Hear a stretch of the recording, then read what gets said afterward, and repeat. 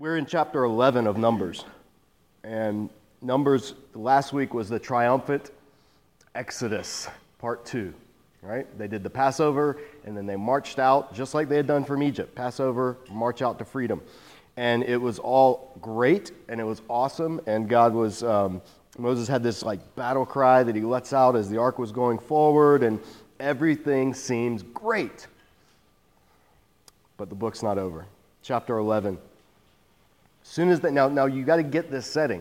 The previous line, so chapters and verses were added much later. So the text just should read fluidly from the last section, from the last chapter. So there's an abrupt switch that happens in the attitude of everything. It's like they're marching out. They've spent a year, more than a year, 13 months probably, camped around Mount Sinai, being provided food every day. They're in the wilderness. They're in the Arabian desert, and they're getting food every day, not just for them, but also for their animals. And they're being provided for. They're free. They're no longer under bondage in Egypt, making bricks and building things for Pharaoh's monuments. So the thing is, they're set. They've entered into this covenant relationship. When they came out of Egypt, they were like a mixed multitude and a group of slaves, basically, for 400 years slaves. Now they've come out. Now they're an organized, regimented army. They're the army of God. They're literally camped in regiments, as we've seen in the previous weeks. So now they're a whole different thing than what they were when they came out of Egypt. So when they came out of Egypt, they would complain every now and then, right? Because they were new. This was new. It was a new experience. They were city Egypt dwellers forever, for generations and generations. Now they're out in the wilderness, and so they complain. If you remember back in Exodus around chapter 16, they complain, hey, what are we going to eat out here? And so what does God do? He sends them this stuff called, what is it? And we say manna, yeah, but literally in Hebrew, manhu, what is it? So he sends them this what is it stuff, and then they said, what are we going to eat? In addition to this, what about like meat? And he sends them quail. He blows some quail in from the sea, which is a regular occurrence in that part of the world, a seasonal occurrence, but the timing was precipitous and miraculous. So now they have quail to eat, and they have manna, and they're all right. They're provided for. You give water from a rock, all this stuff. Then they camp for a year at Mount Sinai in his presence, and they see him. They enter into covenant with him. They get transformed. They now have a priesthood. They have a functioning Mount Sinai that will travel with them wherever they go, which is known as the tabernacle. They have all of this stuff. So now they're at a different stage than they were the last time these events in this chapter popped up. So we read chapter 11, verse 1. Now the people, and NIV says complained, but it's stronger than complaining. It's lamenting. Some older translations say murmuring, but that implies like, murmuring church people. It's not that. This is like, we don't really have a word that doesn't belittle it. Even grumbling, we just think of like a grumpy bear, like, but it's not that. It's like lamenting, crying out. It's going to later talk about them wailing out about it. They're crying about it. It's not just a little minor complaint. So the people complained, murmured, whatever, about their hardships in the hearing of the Lord. And when he heard them, his anger was aroused. Then fire from the Lord burned among them and consumed some of the outskirts of the camp. Now, there's a question here. Does that mean people in the outskirts or the outskirts of the camp? The outskirts of the camp was where the unclean stuff was sent. It was where the garbage and the impure things and all of that. So it could be like, one of the commentators you read says this is like God firing a warning shot across the bow. Like, hey, they've encountered the fire of God already a couple of times. They've seen what it did, even to the soon-to-be next high priests, Nadab and Abihu, back in Leviticus. It completely consumed them. They've seen the fire of the Lord on top of the mountain. So here is God sending that fire to the outskirts of the camp, like, whatever it is. Was it lightning? Was it like volcanic activity? Was it, who knows? Who cares? The text just says fire from the Lord, and it's a symbol of his anger because it says his anger was burning. His anger was kindled, and that's the image that dominates this chapter. When the people cried out to Moses, he prayed to the Lord, and the fire died down. So that place was called Taberah because fire from the Lord had burned among them. and Taberah just means burning or flaming. But here's a brief snippet. Now, some commentators on this are divided. This section could be one incident, and then the next, what we're about to read, is another follow-up. Or, as customary in Hebrew narrative syntax, this could be the condensed account of what we're about to read in more detail. Just like Genesis 1 was the condensed account of what then was filled out in Genesis chapters 2 and 3. So that may be the case here, that this burning, this fire that burned on the outskirts of the camp may be the metaphorical or the symbolic depiction of the plague that breaks out that will also die down in just a minute. So again, keep that in mind. You read one commentary, it'll say one commentary will say the other. Good commentaries will say, we don't really know, it could read either. But that could be the case. Regardless, it's an ominous foreshadowing. We've just set out in celebration. All of a sudden, it's like you've just come out of boot camp. That's what Israel's been. This is their boot camp. You just come out of boot camp. The troops their uniforms are clean. They're about to go march, like march either out to war or to a parade or to some kind of show of something so that everybody can see the transformation that's happened. And it's like as soon as they leave the base, the troops already just start talking about rebelling or grumbling or how terrible the commanding officers are and this and that. That's more serious than the new recruits doing that, right? The new recruits, Gomer Pyle, straight off the bus, he starts goofing off or slacking off or whatever, and Sarge is going to get onto him because that's what recruits do. You don't know any better. But if you've been through the training and out the other side, when you start doing the same things that the recruits did, then there's trouble because you should know better. And that's the sense we get now when God deals with his people in Numbers.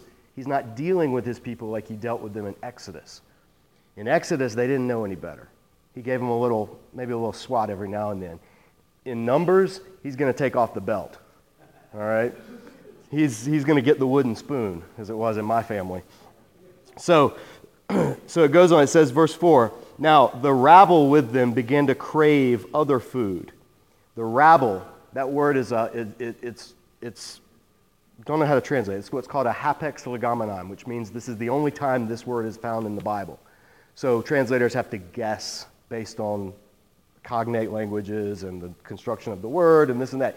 It comes from the word, and this is important, and your translations don't always bring this out, but it comes from the verb to gather, the verb asaph. And to gather is going to be used throughout this section. In fact, that's the thing that ties this whole section together, is to gather.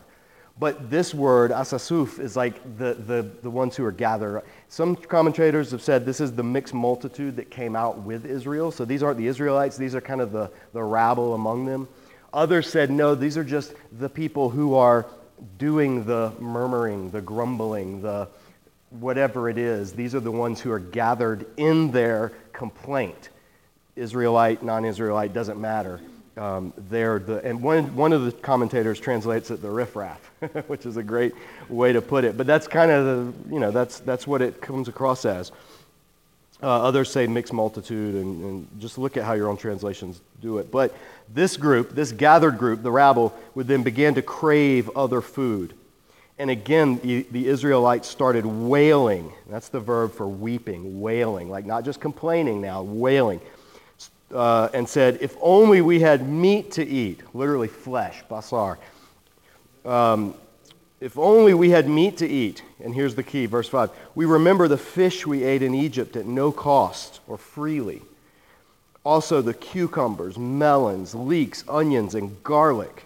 But now we have, and NIV says, lost our appetite, but that's not a great translation. It's literally our lives or our throats or our breath, it's nephesh, it's the word for soul, has dried up.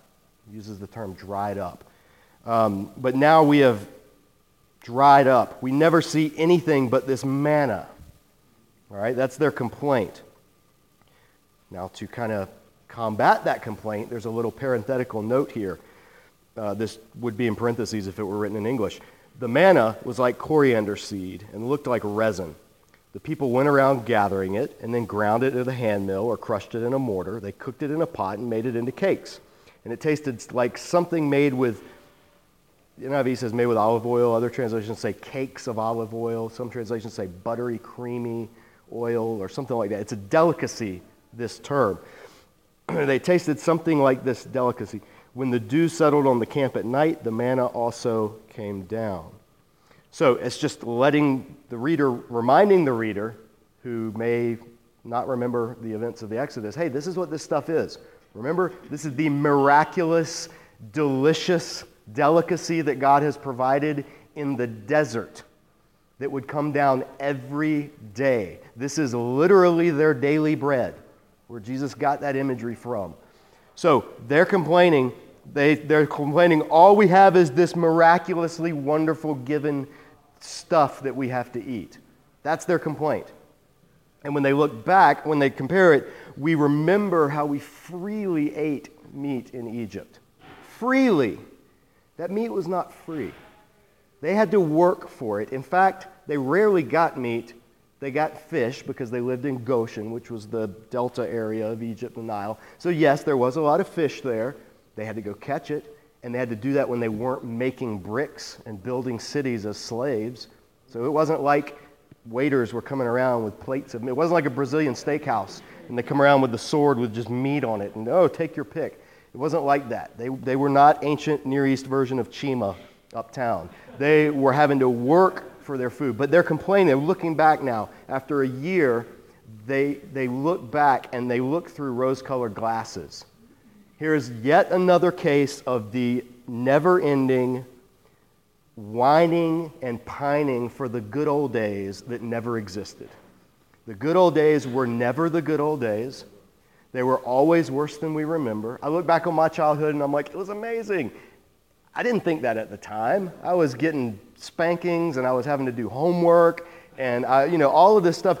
But when I look back, what does my mind do? My mind filters out all of the boredom, all of the unpleasantness, all of the things that don't line up with what I'm wanting to remember, and then I just remember the cool stuff. Saturday morning cartoons, right? Cookie Crunch cereal. Like those are the things I remember, the good things. I don't remember all the bad. Well, that's Israel. That's exactly what they're doing. They're looking back at Egypt. They're looking back at their bondage, and they're complaining because their diet isn't as varied as they'd like it to be. Their diet of miraculous provision in the wilderness. So that is different than the last time they came out of Egypt and complained about not having any meat. Last time they came out, they didn't have any of this relationship with God. They were not yet in covenant with Him, and they had never lived in the desert. They didn't know how to survive out there. They legitimately had a complaint. Hey, what are we going to eat? And God provided for them. Now, they don't have any of those excuses. They're still complaining about the provisions that God has given them that have sustained them for a year living in the wild. So, verse 10, Moses heard the people of every family. Now it's moved from the rabble to all of the family. It's no longer the riffraff. This has infected everybody. The little group of murmurers has infected, like yeast, has spread out into the whole camp. And if you've ever worked in the church, you know exactly how this goes. It continues to this day. But Moses heard the people of every family wailing, each at the entrance of his tent. The Lord became exceedingly angry. That's, again, a nice translation. It says literally the Lord's nose flared, or something like nostrils flared. That's the view of anger. He asked the Lord, and Moses was exceedingly troubled. He asked the Lord, why have you brought this trouble, and trouble is not trouble? This is again... He literally says, why have you brought this evil? It's ra'ah. It's the word evil. Why have you brought this evil on your servant? What have I done to displease you that you put the burden of all these people on me? Did I conceive all these people? Did I give birth to them? Why do you tell me to carry them in my arms as a nurse carries an infant to the land you promised on oath to their forefathers? Where can I get meat for all these people? They keep wailing to me, give us meat to eat. I can't carry all these people by myself. The burden's too heavy for me. If this is how you're going to treat me, put me to death right now if I've found favor in your eyes, and do not let me see my own ruin. This is his complaint now. So Moses, the rabble, it started with the rabble. Now just a few verses before, Moses' triumphant song was sung. And we saw that about the ark, and rise up, O Lord, may your enemies be scattered, blah, blah, blah. Mountaintop, deepest valley. You'll see this again with Elijah, same thing. Mount Carmel, victory, the greatest victory in the history of the world over false prophets, immediately wants to die and flees to this same area. This is something that you see a lot. There's the high highs and the low lows when it comes to ministry, when it comes to serving others, when it comes to being a leader. You get to experience that. And he's infected. Moses, it's kind of like the rabble's murmurings, complainings have worked their way into Israel through the camp. They've spread to all of the tents, and now they're even to Moses himself. Even he's complaining. To the point where he says, and it's probably idiomatic, like he probably doesn't literally say, I want to die, but it's probably a figure of speech. I mean, we say it all the time right now, like, oh, I'm so hungry I could die. But it's probably something like that, like, oh, just kill me now. Right? That's kind of what he's saying, but he's saying it to God himself. And here's an interesting thing. God doesn't just smack him.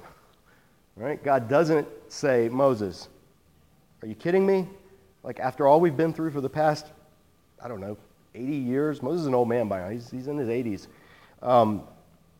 God actually does, just like he does with Elijah later when he voices the same thing, he's going to actually step in and speak to him, because you get the hint that with the burden, greater burden, there's greater responsibility, but God will also take steps to engage this leader. He'll also come down to, or theologically they say he'll condescend to treating him in a one-on-one manner. This is Moses with whom he spoke face to face. And he told the people, Moses isn't like the other people that I talked to in dreams or visions or whatever. I talked to him face to face. So Moses and God have a relationship, and that relationship allows Moses to vent to God. And that's what he's doing here. He's venting. Everybody needs to vent sometimes. And Moses and God had, now if Moses didn't know God, or if he was just in the relationship to God like one of the priests or something else, God may have acted differently in response. But there's an intimacy here. And the psalmists have this intimacy as well. When they cry out to God in the Psalms, there's Psalms that read as if they're just yelling blame at God. Jesus' cry on the cross was Psalm 22's first line. My God, why have you forsaken me? It's almost like a blame and a lament all at once. The whole book of Lamentations, that's why it's called Lamentations. Jeremiah, Ezekiel. These guys, if you read their words, they're just just firing their complaints and their woes and their heartaches to God. But that's the key. They're doing it to God. They're not complaining to other people. They're not murmuring. They're taking it directly to the one who can listen and who they should go to. So, verse 16, the Lord said to Moses, all right, God's going to take care of Moses' complaints. 1, too much for me to do on my own. 2, where can I get meat for all these people? Those are his complaints. So he's going to deal with both of them. First, the Lord said to Moses, bring me 70 of Israel's elders, who are known to you as leaders and officials among the people. And that's hearkening back again to Exodus, because that word officials is the word for shoter, and it's the word that was translated in Exodus as taskmasters or foremen, the ones who Egypt appointed over the Israelites to kind of make them do the work. So bosses, so to speak. But God says, bring me 70 of the elders of Israel who are known to you as these bosses among the people. Have them come to the tent of meeting, that they may stand there with you.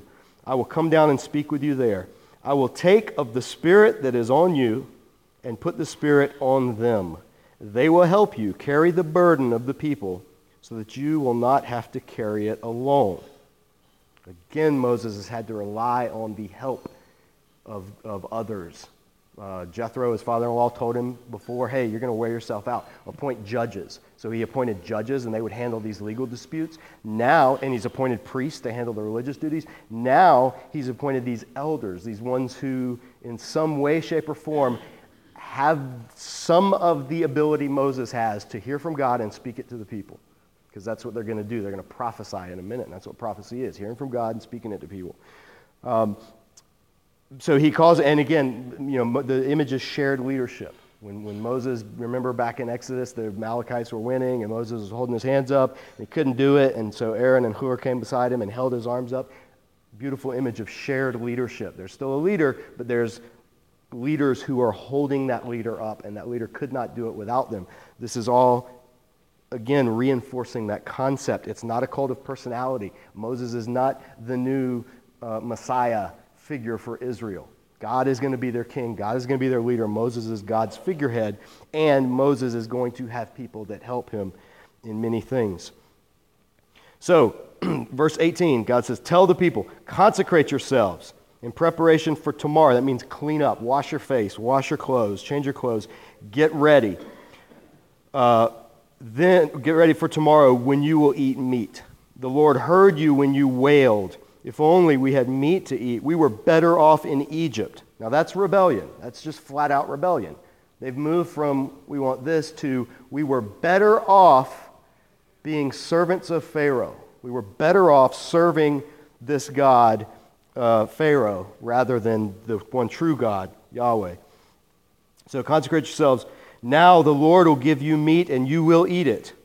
Oh yeah, you'll eat it, not just for 1 day or 2 days or 5, 10, or 20 days, but for a whole month until it comes out of your nostrils and you loathe it. We would say until it comes out of your ears, but the Hebrew idiom is until it comes out of your nose.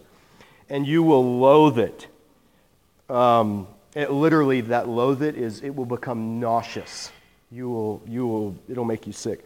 Because you have rejected the Lord who is among you, and have wailed before him, saying, why did we ever leave Egypt? They're not judged for wanting meat. They're going to be judged for wanting to go back to Egypt. So saying, we had it better in Egypt. God knows the intention of their heart, and he addresses the intention of their heart here, which is, we don't really like this covenant thing anymore. We want to go back to Egypt. That's the foreshadowing, because it's going to become full-blown rebellion in just 2 chapters from now. And they're going to actually try to do that. So this is kind of like, it's stepping up each time. They complain, they murmur, God sends fire. This time, if this is a separate occasion, they're openly complaining, wailing, and God's going to send this judgment. And then the next time they do it, God's going to send another judgment. We're in the disciplinary section of this book. Verse 21, so that's what God told Moses. You tell the people this. Moses responds to God. Moses said, but here I am among 600 elephs of men, and elephs again, 1,000 or clans or regiments. We don't know, so we just say elephs the whole time in numbers. 600 elephs of men on foot, and you say, I will give them meat to eat for a whole month? Would they have enough if the flocks and herds were slaughtered for them? Would they have enough if all the fish in the sea were gathered for them? That word caught for them, it's actually that same gathered. So if all the fish in the sea, if all their flocks and their herds, where am I going to get enough meat for all these people for a month? Or better yet, where are you going to get enough meat is what he's kind of asking God. And the Lord's response, the Lord answered Moses, is the Lord's arm too short? That's another idiom for meaning is my power too little. You will now see whether or not what I say will come true for you. So in other words, Moses himself has also somewhat forgotten that this is the same God of the Exodus. I mean, the Exodus events, again, they're over a year in the past. It's a while back, and God's miraculous show of display have not been what they once were for the past year or so. So they're about to ramp up. So Moses went out and told the people what the Lord had said. He gathered 70 of their elders and had them stand around the tent. Then the Lord came down in a cloud and spoke with him, and he took the Spirit that was on him and put the Spirit on the 70 elders. When the Spirit rested on them, they prophesied, but they didn't do so again. And that's a weird, it reads weird in English, but it's basically when the Spirit came on them, they started prophesying. Now, whether that's ecstatic, like later in Kings, where there'll be like this prophetic frenzy in the book of Kings, or whether it's how it always is elsewhere in the prophets, speaking words of what God wants them, giving words of wisdom and prophetic insight. Whatever it is, text doesn't say. But what it does say is after this initial validation of their role, then they didn't do it anymore. So it wasn't like they became these whirling dervishes that just went around the camp spouting off prophecies all the time. It wasn't like that. But God was validating their role. Yes, these are now going to be people who share in this prophetic leadership of Moses among the people and help basically communicate God's will to the people. However, here's a side note. 2 men and it gives you their names, Eldad and Medad, had remained in the camp for whatever reason. Text doesn't say. Maybe they were unclean, couldn't go to the tabernacle. Maybe they were old. Maybe they were lazy. Doesn't say. We don't know. They remained in the camp. They were listed among the elders, but did not go out to the tent.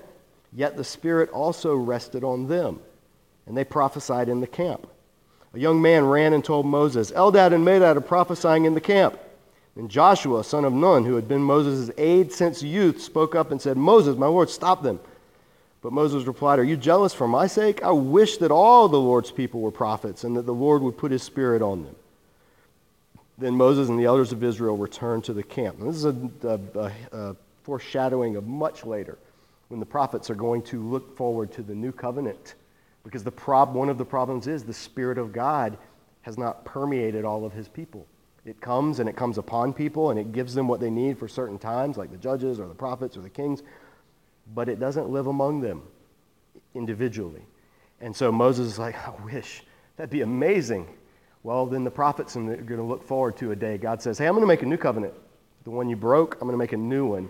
And this one, I'm actually going to put my Spirit within you. So he tells Ezekiel, he tells Jeremiah, both of the same thing. And then Joel prophesies about it as well. One day, all your sons and your daughters will prophesy, dream dreams, have visions. God will be there among his people. We see that happen at Pentecost. That's why Pentecost is such a miraculous thing, because the longing that started all the way back here with Moses actually comes true. It's almost like Moses couldn't imagine something like that happening. But that's part of what makes the new covenant in so many ways superior to the Sinai covenant, is its scope and its depth. And that's what we live in now. So we got a couple minutes. Let's see what happens. So he's taking care of the leadership problem. Moses, you're not alone. You got 70 elders now. They're prophetic. They have the Spirit. They can help you. Now let's deal with the other complaint. Now a wind. And that's a word play, because the word for wind, anybody know what it also means? Spirit, breath, spirit. Yeah, the ruach. The same wind, the same Spirit that was just upon the people, that same Spirit is going to do what it did back at the Exodus. It was a wind that blew the waters and made the Red Sea part so Israel could go through. It was the wind that brought judgment upon Pharaoh's troops as they went into where they weren't supposed to go and following Moses and trying to capture them. Now the wind is going to bring another judgment upon the people. Now a wind went out from the Lord and drove quail in from the sea.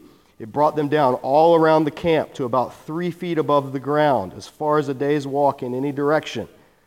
Some people think this means 3 feet tall piles of quail, a day's walk in every direction.